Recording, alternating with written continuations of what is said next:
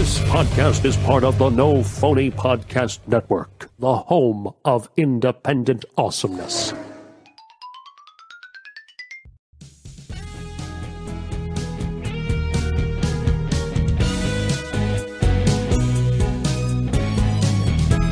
That changed my whole way of thinking.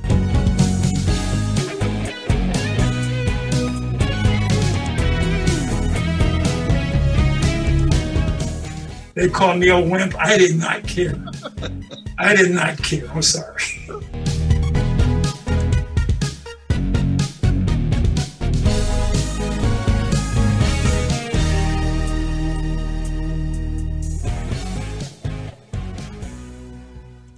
Hey, Casey. Hey, Bill.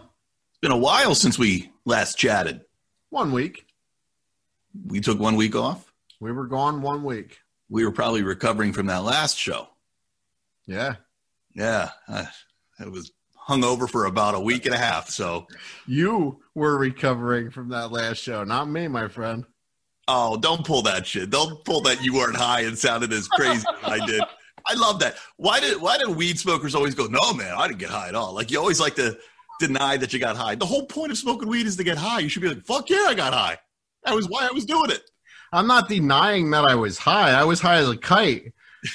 I don't get hungover from smoking weed. Okay. Yeah, there was one point at the end of that segment we were recording. I'm like, how the fuck are we going to land this plane? I mean, well, I'll tell you how we land the plane. The movie ends. Yeah, we're just like, we're looking at each other. I know there were a few times where I just thought it was funny to get up and like go make another drink and just leave you there alone. You were looking over at me like, you asshole, get the fuck out there. I'm glad you thought that was funny, because I didn't. It's all about amusing me at the end of the day. Apparently.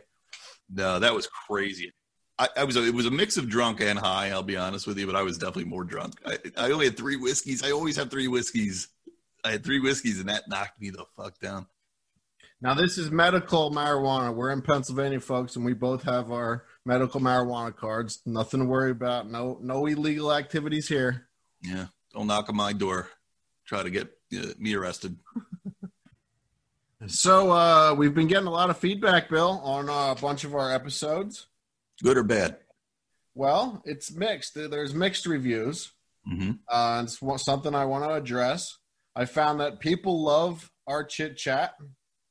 And they love our interviews, but what they don't like is when we chit-chat before we have an interview.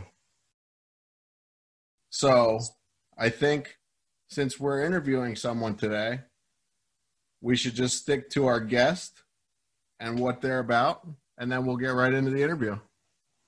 All right. Where did you do this market research? How much feedback did you get here? I got a few people have said. Well, it sounds good to me. At least a little bit of organization and consistency. Our show could probably use a little bit of it. Sure. Yeah, and I understand where they're coming from. All right. So today we're talking about... Today, sir, we are talking to the legend Bill Duke, who everyone knows, I'm sure, from Commando and Predator. But he's also a director. He's directed a lot of TV shows. He's directed a bunch of movies, including Sister Act 2, a movie called Deep Cover with Jeff Goldblum and Lawrence Fishburne. It's a great movie. He directed a movie about the first black female FBI agent, Johnny Mae Gibson, FBI it's called. Great movie. You can find that on YouTube. And of course, he's from Commando that we just watched the other week on our watch along. He was also a director for certain TV shows like Dallas, Hill Street Blues, Miami Vice, and Starman. And we talked to him all about a lot of this in the interview. One of his famous lines from one of his movies that we talk about during the interview is from Menace to Society. And I think everybody knows it. You know you done fucked up, right? Well, if we're being honest with everybody, Bill, I done fucked up. Oh, what did you do? So as everyone I think knows by now, our interviews are pre-recorded, and then we come back and record a little intro after the interview. And for the first question that Bill asked Bill during our interview, I didn't hit record, buddy. No way. Oh. Yeah. We missed Bill's first question to Bill. So the question that Bill starts with in the interview is actually the second question. It was about a 3-minute miss on my part, and I apologize to Bill Duke. I apologize to you, Bill Sebald. I'm sorry to our fans. Won't happen again. Do you remember what your first question was, Bill? No, I don't remember it. Unfortunately, it's now lost to the void. Well, I remember it, and it was pretty much about how Bill got his start in acting. So I can sort of answer that question because I've been reading Bill Duke's book, My 40-Year Career on Screen and Behind the Camera. That's a big book. How thick is it? It's big. There's some pictures in there though of Bill when he was a young lad. It's a really great book, and he had a rough childhood coming up, but it shows how he overcame everything. He grew up in Poughkeepsie, New York. Eventually moved to Hollywood, and I'm about halfway through it, and it's a really great book. I highly recommend it for anyone that's a fan of Bill to get it. There's a lot of laughs. There's a lot of sad times that you almost want to cry at, but he knows how to turn everything around, and yeah, it's really great. I really recommend it. These are the types of books that I like biographies of people, autobiographies, stuff like that. Did he write it himself, or did he have a co-author or a biographer? I think he wrote this by himself. There's no other names on it anywhere except for the publisher. He talks about it in the interview. I mean, he's an artist through and through. He's very creative, likes to create. Absolutely, man. One of the problems with the audio, so just to warn everybody, so when we connected with Bill, we started right away. Bill was wearing a mask. We're still in the pandemic. I don't know if somebody was in the room. I don't know if it's just, you feel safer wearing the mask. So the audio is a little muffled. I tried to do my best to save it. So I think I did an okay job. But if you're wondering why the sound might sound a little muffled, it's now you know. If you're not watching our video and you're just listening on the podcast, now you know. I think it sounds great. You always do a great job of editing the audio, mastering the audio. Learning as we go. There were some really good moments. He really had us laughing pretty good in this interview. Yeah, this was a fun one. This was a fun one for me. I really like this guy. And so hope everyone else enjoys the interview as much as we did. I'm just going to do a couple plugs here, and then we'll get right into it. You can find us on Twitter at Deluxe Edition Pod with 1 E. You can find us on Instagram at the same thing. Find us on Facebook, Deluxe Edition, yet another pop culture podcast. We have a website, deluxeedition.show, but 2 E's in that one. Right, Bill? I love it. It's like a game show. It's like a puzzle. We should have had every one of our social handles should have been missing one letter. And then at the end, they all add up to Deluxe Edition. All of them together spelled Deluxe Edition.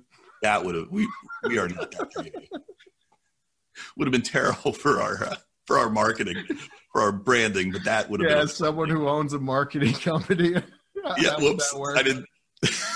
I should have thought of that. All right. So, yeah, you can find us at all those places, and all that stuff will be at the bottom of the screen here. Subscribe to our YouTube channel if you like our videos, or subscribe anywhere that you listen to podcasts. And even if you don't listen to us on iTunes, head over there, find us on iTunes. You can go on any computer and leave us a review, because for some reason iTunes controls everything, and we need iTunes reviews to move up the ladder. So they really help us a lot. So It's kind of like our ratings, even when we're getting guests, sometimes they're looking at that.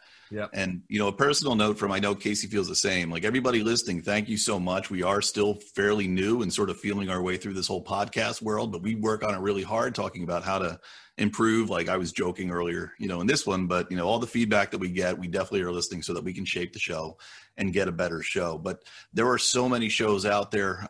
We could definitely use your help spreading the word. Tell your friends if you think we're good. Downloads and subscriptions, download and clicking subscribe are really like the metrics that we can use to move up the ladder a little bit.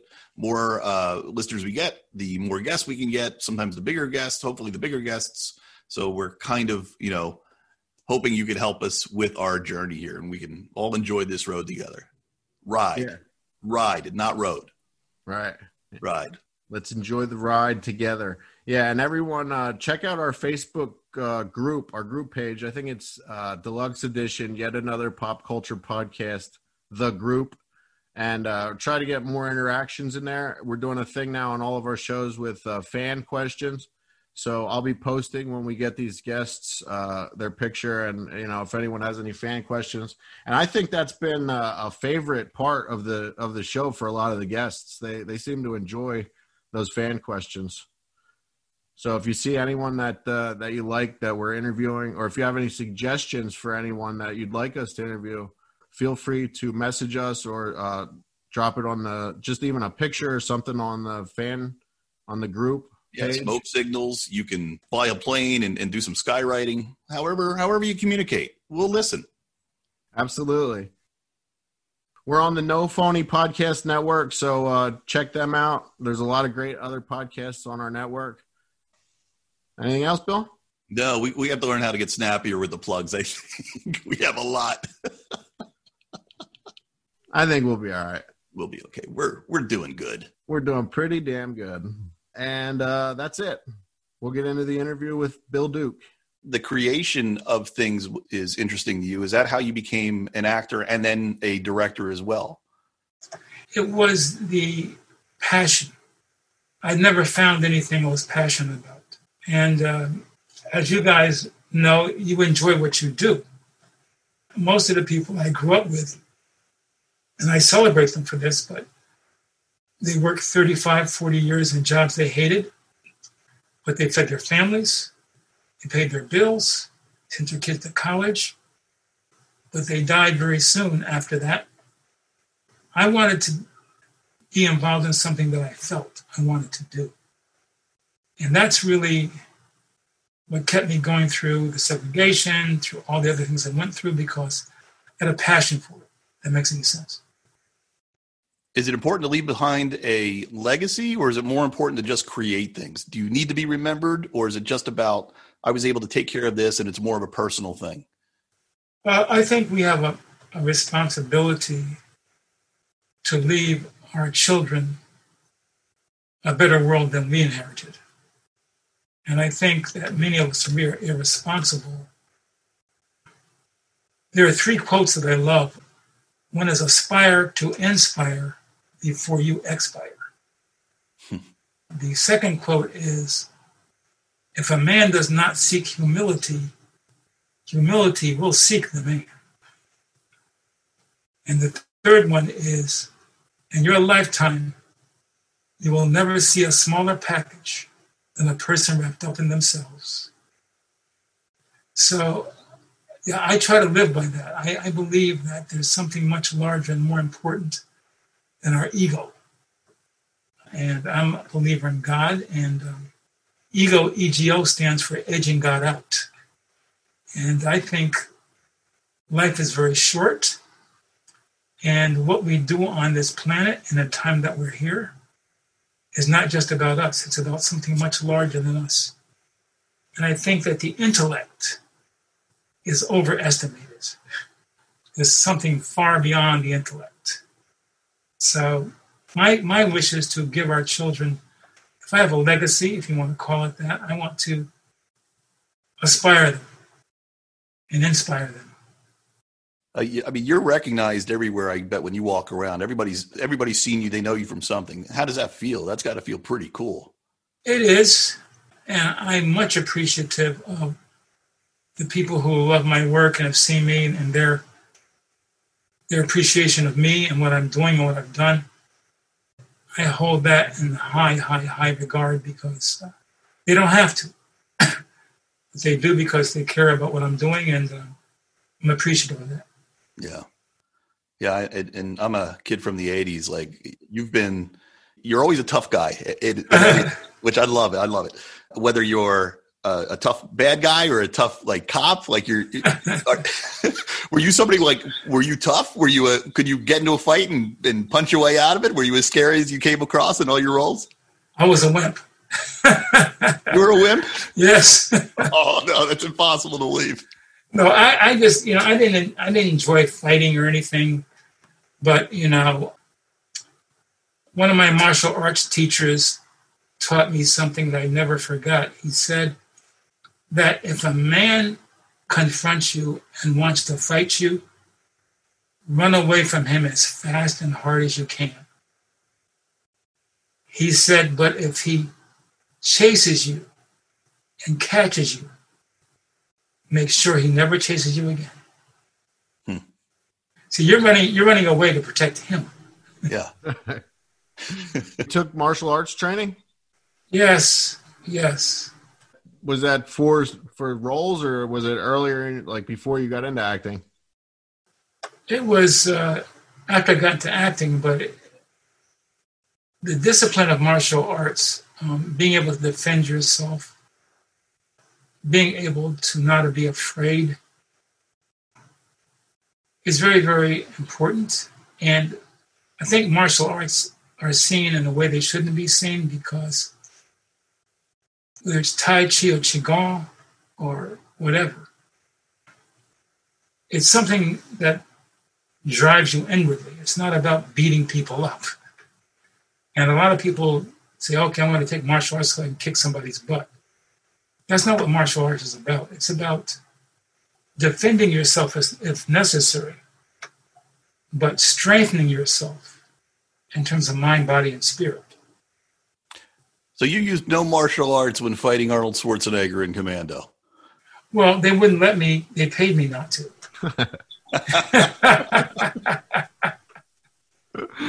That's great. What do you like better? Do you like directing or acting better? I like them both, but directing gives me the ability to have a voice. I can work on a script and develop the script with the writers. I can influence performance. I can choose things that I want to talk about. And so directing is very important to me. But I love acting, but directing is something I really, really am passionate about. Is there a difference between, and this goes for acting too, is there a difference between working on a movie and working on a TV show? Oh my God. Yes. Working on a movie as an actor, you're saying, or director? Well, we can either ask as an actor or a director, because I noticed in your credits there's a lot of TV shows, and you popped in and did like one episode. You directed one episode, and I think that's interesting because you have to jump into a show that's already got character development, it's already got depth, and then you have to sort of follow along for your episode. It seems like a harder directing job. I'm kind of curious why you have done it that way. Well, there are TV shows that I've loved and I wanted to be a part of, and so I accepted those jobs. And I was probably the first Black director ever on some of those shows. But working in TV and working in film, if you're a director and you have a film that you're working on, you usually get a minimum of 3 to 4 weeks of preparation and maybe 5 weeks or more of shooting, and then there's post-production. In TV, you get 7 days to prep and 7 days to shoot. Oh, wow. That's it. Because it's been established what the platform of the show is, the characters, and you can give your input, but it's minimal because the final cut is not yours, it's the cut of the network in terms of editing. In terms of acting on a TV show, I cannot even begin to tell you. It's like Okay, it's an actor for a feature film. I'm getting ready to do a feature film in like 6 weeks. I got the script 2 weeks ago, so that means I have 2 months to prep. In TV, while I'm acting in this episode, I'm memorizing the lines for the next episode. Oh, wow. Interesting. Yeah. It's a totally different reality. I love both, but I'm just saying in terms of acting, TV is extremely challenging, but it really gives you you really have to get into the craft of it, and it's very powerful if you can master it. Very cool. Who were the performers that you really admired who shaped your work? You spoke about a few earlier, but as you went on in your career, did you find that your influences changed both on the acting and directing side? As I moved on, people like the great Michael Schultz, one of the first Black directors that really established so much for us as Black directors. I'll tell you the directors of some of my favorite films. Citizen Kane. That was something that really put in my head the message of the film, but the visuals of the film. I think that was his first directing gig, I think. Yeah, that film noir style. Yeah. Brilliant. That was, I think, brilliant. Later on, Run Lola Run. I don't know if you ever saw Run Lola Run, but no, it was a work of genius. I mean, I'd never seen a film like that in my life. I mean, we're talking about using film, animation. We're talking about taking every kind of visual platform and combining it into one movie. I mean, I'd never seen that before, and it opened my mind to the possibilities. And then I was working on a film, acting-wise, after I graduated from AFI with the great director Sam Fuller, and we were in Brussels, Belgium, I think it was, and I was acting in the film. And at AFI, Tony Vellani was heading it then, and they taught us so much about filmmaking. And I got my entire foundation there. But when I was working with him, Sam Fuller, we're shooting a scene one day, and I'm interrogating this gentleman, and there's a glass top to the desk, and there's a camera under the desk looking up at me and the person I'm interrogating. At AFI, I was taught there are several camera positions. One is the master, then a 2-shot closer, then overs and singles. And once you go into overs and singles, it's always from whoever you're shooting from point of view. So, you're shooting from their point of view. And that's where the camera goes. Like, the camera becomes their eyes. So this great, masterful director that I worship has the camera under the desk. And so so after the scene's finished, I say, Mr. Fuller, I'd like to ask you a question. I said, I'm confused. I said, I just got from AFI, and they told me after the master and the two, that, you have to have the camera from somebody's point of view. And I said, there's no actor under the desk. And he said, young man, you're right. You always have the camera from somebody's point of view. And you know whose point of view that is under the desk? My damn point of view.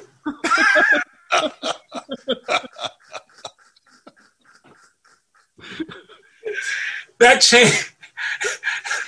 changed my whole way of thinking about directing.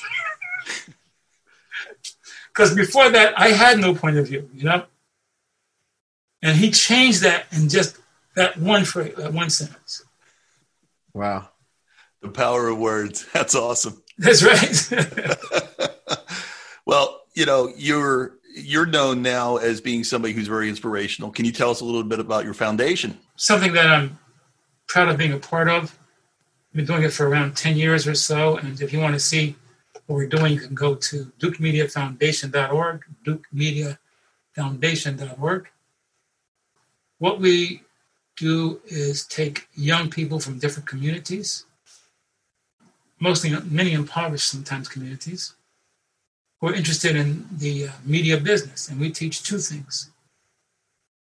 Media literacy, which is the transition from film and television into media, Hulu, Crackle, Netflix, Google, whatever it is.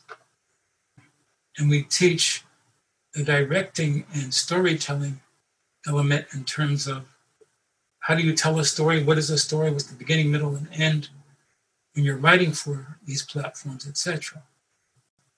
And we teach them the business of the industry in terms of, you have passion, but you have a strategy in terms of making your investor their money back. Because when you go into most pitches these days, what the investor or studio network wants to know basically is, how in the hell you're going to make me my money back? Right. And a lot of young people going, this is about my grandfather and grandmother and slavery or history. And okay. And you're listening, they're listening for your, to answer that question. Right. Yeah. What's my ROI going to be? That's all right. That artsy fartsy stuff we got. What am I going to get out of this? That's exactly right. And we teach them that. The second thing we teach them is financial literacy. A lot of young people know how to spend money, but no one ever teaches them how to use money. So we teach them about the stock market. What are stocks and bonds? What is the FDIC? What is debt? What is credit? What is investment? How do you leverage dollars for the future? So we teach those basic two things. And we accept students from 10 to 12, 15 students 4 times a year. And we teach them those two things. So if anybody's interested in helping them, please donate. You can go to the website again and check it out. Because we feel that how can I say, it's not just about us. It's about the future. What are we leaving our children? And passion without strategy is called frustration. So we want to give them strategies and knowledge about the industry, but also about survival. I hope you have a book of quotes coming out soon because you've got some amazing lines there. That's great. Oh, thank you. So I wanted to jump back into a little bit of your directing career. I saw that in your IMDb, you directed 2 films I couldn't find anywhere called The Hero and Flag. The Hero was, I guess, your first movie that you directed, right? It was out of AFI. And that was my AFI movie. Oh, okay. And I'll tell you a story that you'll find interesting, I think. It got a couple of recognitions and awards and stuff, and I took it around to every studio, every network, because I wanted to get a directing job coming out of AFI. And they said, no. We'll give you your second job maybe, but we're not going to take a chance on the first. So I go away. I do transcendental meditation. I was depressed and get to a meditation retreat. And my agent calls me and says, Bill, you should come back right away. I said, why? He says, what? You got to a meeting with David Jacobs over at Knots Landing. I said, what? So I go and I come back as fast as I can to LA. And that Monday, I go to David Jacobs' office. He sits down with me, and the meeting lasts like 5 or 10 minutes. And I go back to my agent, the president said, that was just, I don't know if he's doing you a favor or whatever, but a 5 or 10 minute meeting. 5 days later, my agent calls me and says, Bill, sit down. I said, what? David Jacobs wants you to direct an episode of Knots Landing. I went crazy. I called everybody I knew. I was so happy, right? So on my last day of pre-production, I think it was Joe Wallenstein, who was the producer then, comes into my office and he says, Bill, I know you're you know you're going to be great at what you did, what you're directing this, because your pre-production was great, and we can tell by your reel. I said, what reel? So, well, the reel that you sent in for your other shows. I said, no, I just got a. He said, wait a minute. He goes into David Jacobs' office. He comes back and he's laughing. He said, Bill, David mixed up your reel with somebody else's. That's how I got my first television job. Oh, wow. That's pretty crazy. Isn't that crazy? But they gave you the job though still, right? Well, they followed me around for 3 days to make sure I was going to do it right. But yeah, and I came back to do more too. That's great. So then you did a lot of TV shows after that. And then I saw your next movie after that was in 1986, and it was called Johnny May Gibson, FBI. Yes. I just watched it the other day. Great story that I had never heard of. I found it on YouTube. I'm not sure if it's available anywhere else, but how did you get selected for that role? To be honest with you, I don't remember all the details of that. But I really love the concept and the vision of it. And it was innovative in the sense that it's based on a true story. And I wanted to tell that about, this woman doing what she did. I thought she should be recognized. But I think my agents got me that job. Yeah, it's a good story. Good, very good movie. If anyone wants to check it out, it's on. Like I said, I found it on YouTube. It's about the first black female FBI agent. Yes. It's a really good story. All right, so we'll get into a lot of. You still have a lot of fans out there, and we got a bunch of fan questions. So we'll get into those. One from Dale Niehaus. Is there any one role that if you could still play that you haven't done, what would it be? Wow.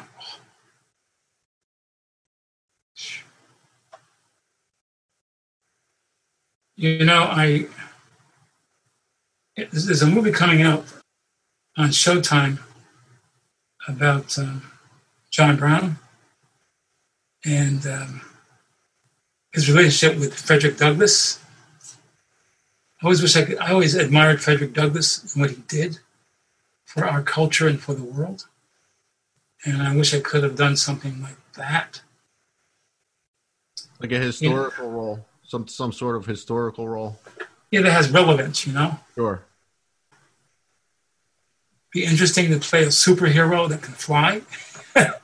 but at my age, I don't think that's going to be believable. But there are certain things that I like thinking outside of the box, because it's like, you think outside the box, you grow. And so sure. That's one thing I always wanted to be able to do. But specific roles, I have to think about that one. All right. We have another one here from Justin Benavidez. Sorry if I mispronounced that. What was the favorite time behind the camera as opposed to in front of the camera? I guess your favorite role directing as opposed to your favorite role acting. Wow. I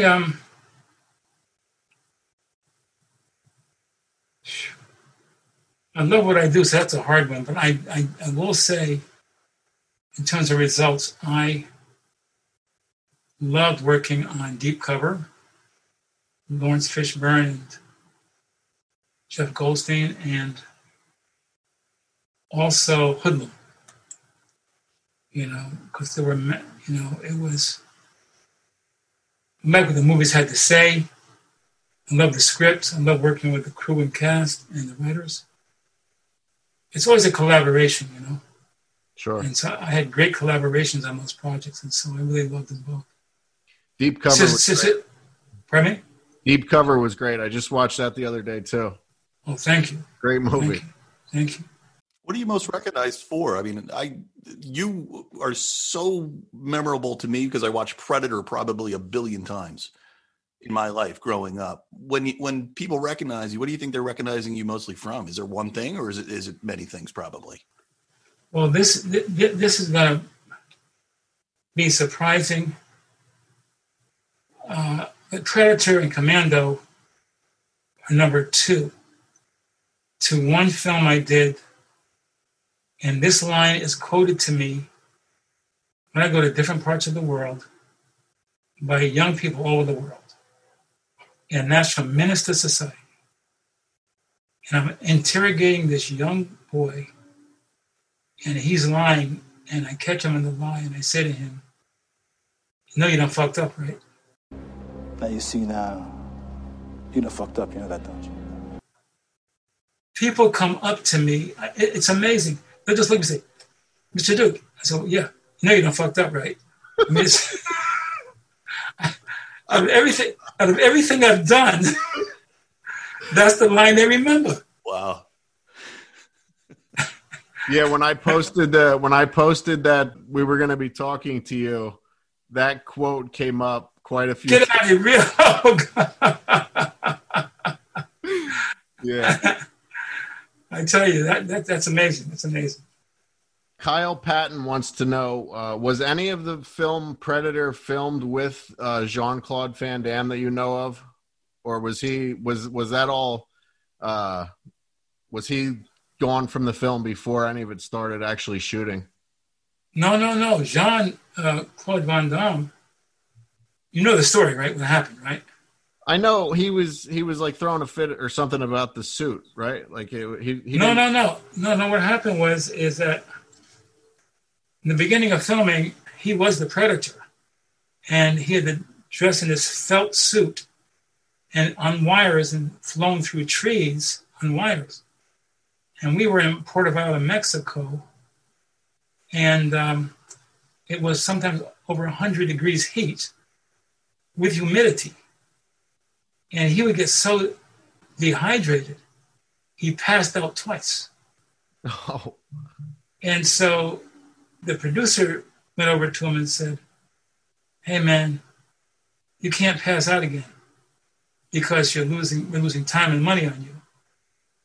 And he said, "I'm not passing out on purpose. I'm dehydrated." Producer says, "I don't want no excuses. You better not pass out again." He went on for 2 weeks, passed out for the 3rd time. Producer goes over to him and says, "You're fired." Wow. Well, yeah, that is definitely not the version I heard. It's funny how things go that way. I mean, the story I've always heard was, he threw a fit about. I've literally heard that he threw a fit because his face was being covered, and your story makes a heck of a lot more sense. Yeah, he passed out 3 times. So is he actually in some of the movie as No. No. Wow. No. The Predator that they went with was a totally different character. It didn't look like the John Claude was a smaller. He had lasers coming out, shooting. When they built this other Predator, it was the guy. I think he was a dancer. He was like almost 7 foot tall. It was a totally different character. Wow. Really? So even the costume was different? Totally. Didn't know that. Totally. No, totally. Well, so to stick on the Predator for now, Blake Mills wants to know, how fun was the minigun scene? It was a lot of fun, but what people don't know is that the special effects guys,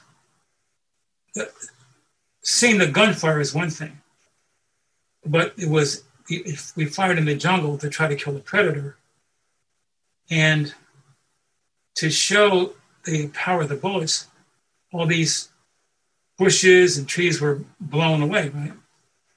These special effects guys took weeks and weeks. They cut all of the trees and the bushes in half, put an explosive pellet in the middle, and glued them back together. Oh my God.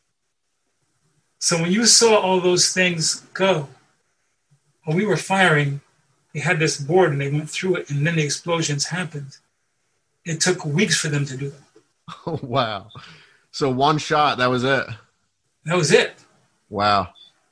What happens if like they take the film back to the film processor and it was totally overexposed and unusable? Does that stuff ever happen back in the days of film? Sometimes, it's like,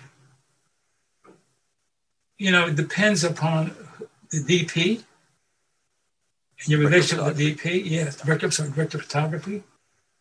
But sometimes when you're rushed and you don't have time to set up things you want to set them up the way you want to, things can go wrong. So, put it that way. Wow.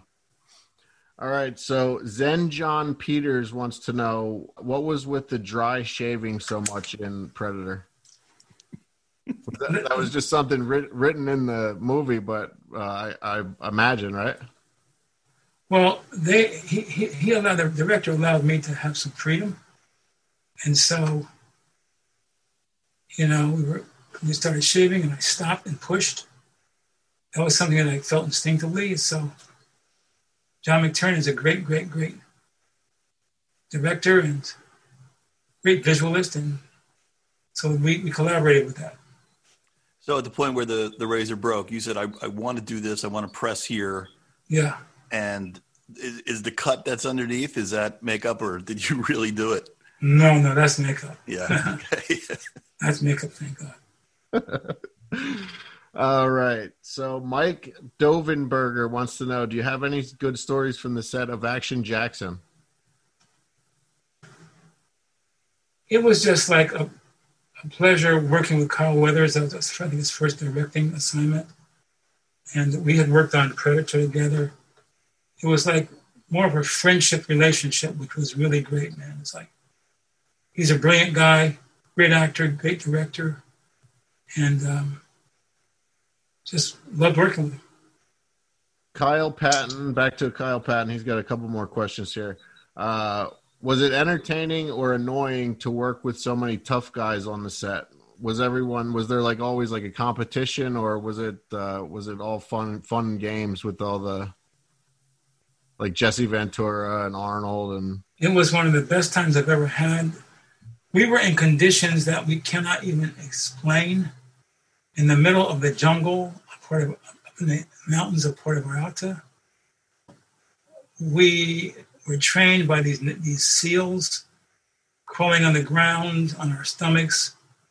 We're talking about scorpions. We're talking about coral snakes. We're talking about all this stuff that could kill you.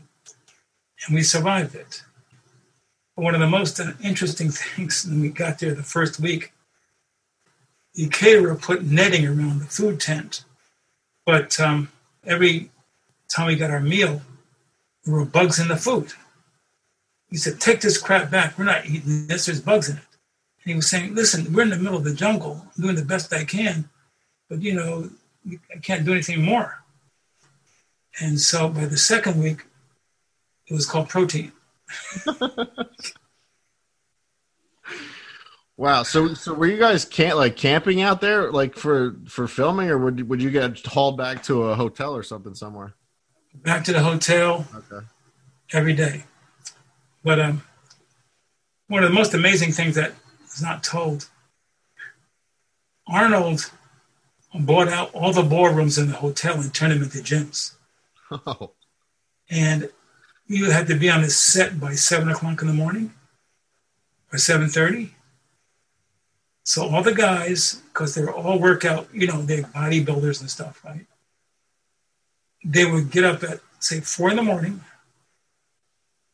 They would run 5 to 8 miles, come back, work out in the gym for an hour, and eat breakfast, and then go to the set.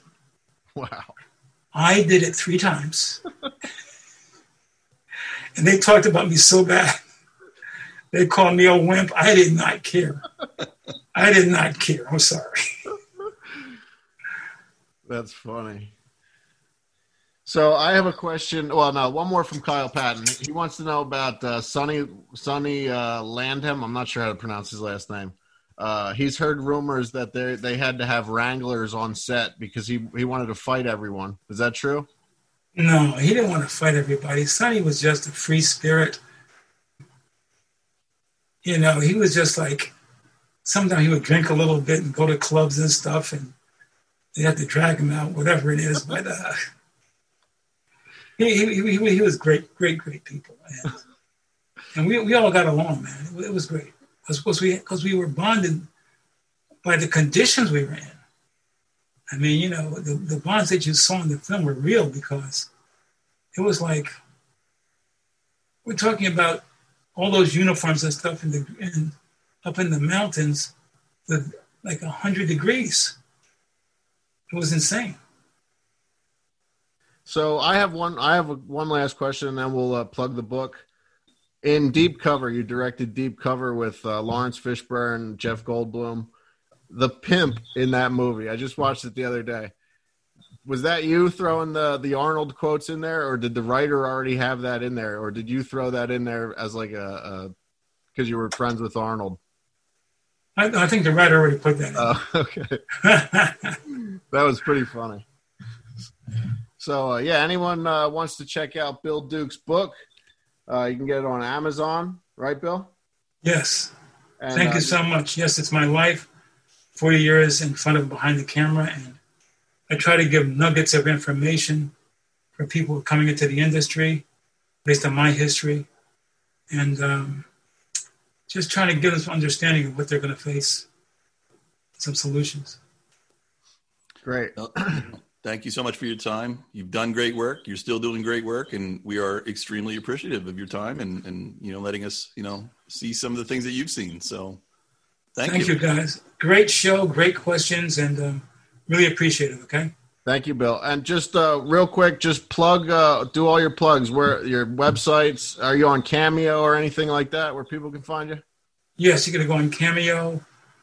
Please check out, again, as I said before, my foundation, DukeMediaFoundation.org, online, and those are my passions. Thank you, sir. We appreciate this. All the best, guys, and thank you, okay? Appreciate it. Thank you. Have a good day. You too. Now you see now, you done fucked up, you know that, don't you?